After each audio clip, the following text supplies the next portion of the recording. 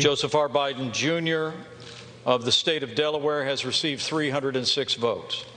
Donald J. Trump of the state of Florida has received 232 votes. Live continuing coverage of breaking news from the early morning hours around 3:30 is when Vice President Mike Pence, presiding as the Senate president, read the results on the floor. And Representative Michael Waltz, who had told us earlier that he would be objecting to the results from some states. I didn't see your name on the vote total in some of the objections to states like Arizona and Pennsylvania. Did you ultimately change a decision there, or were you objecting and not necessarily wanting to vote that way? Where did you fall on that one?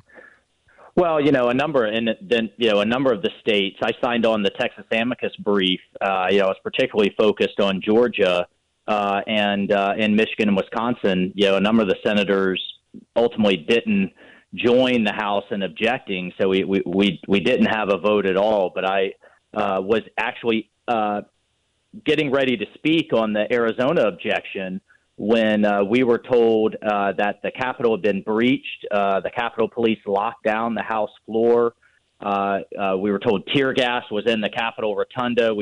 Members began pulling out gas masks that are scattered around the floor, and then barricading the door. Some were breaking off legs to have some type of weapon, as the thugs that did this were trying to push into the House floor.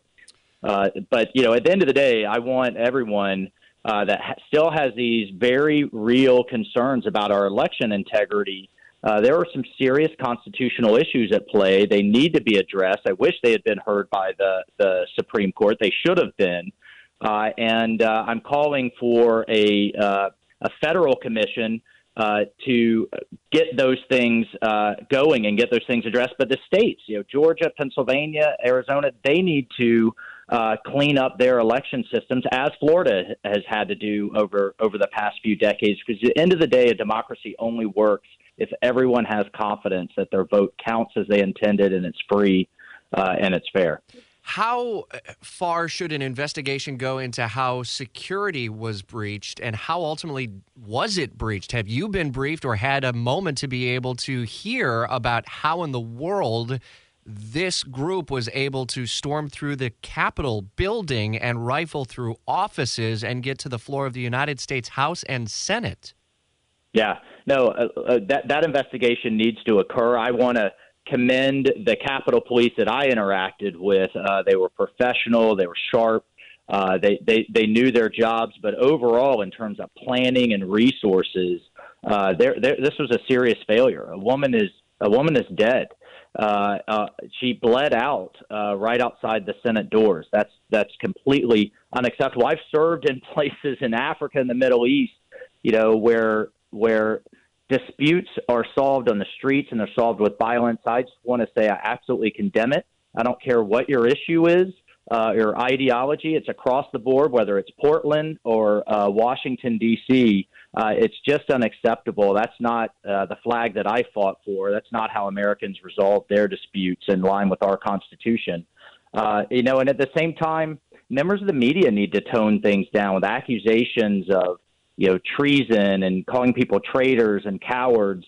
Everyone needs to take a deep breath. We will have a peaceful transfer of power. We will not let these constitutional issues that impacted the November 3rd election go. We are determined to get them addressed. Many of them need to be at the state level.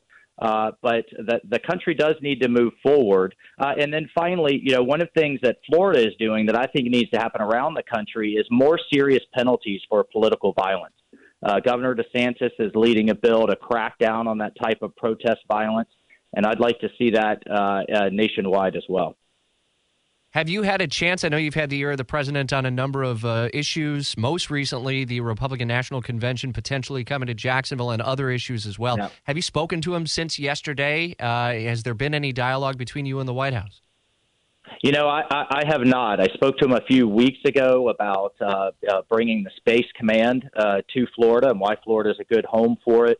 We talked about some of these constitutional issues on how different counties treated ballots differently in Pennsylvania and Georgia, how election officials were entering into deals and consent decrees outside of their legislature.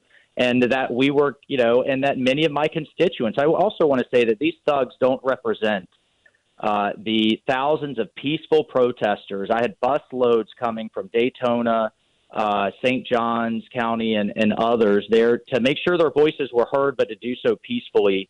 And it's just really a shame, saddening, and really just, frankly, it just pisses me off that these thugs undermined all of that and undermined all of the good work that this administration has done for the country with these despicable actions.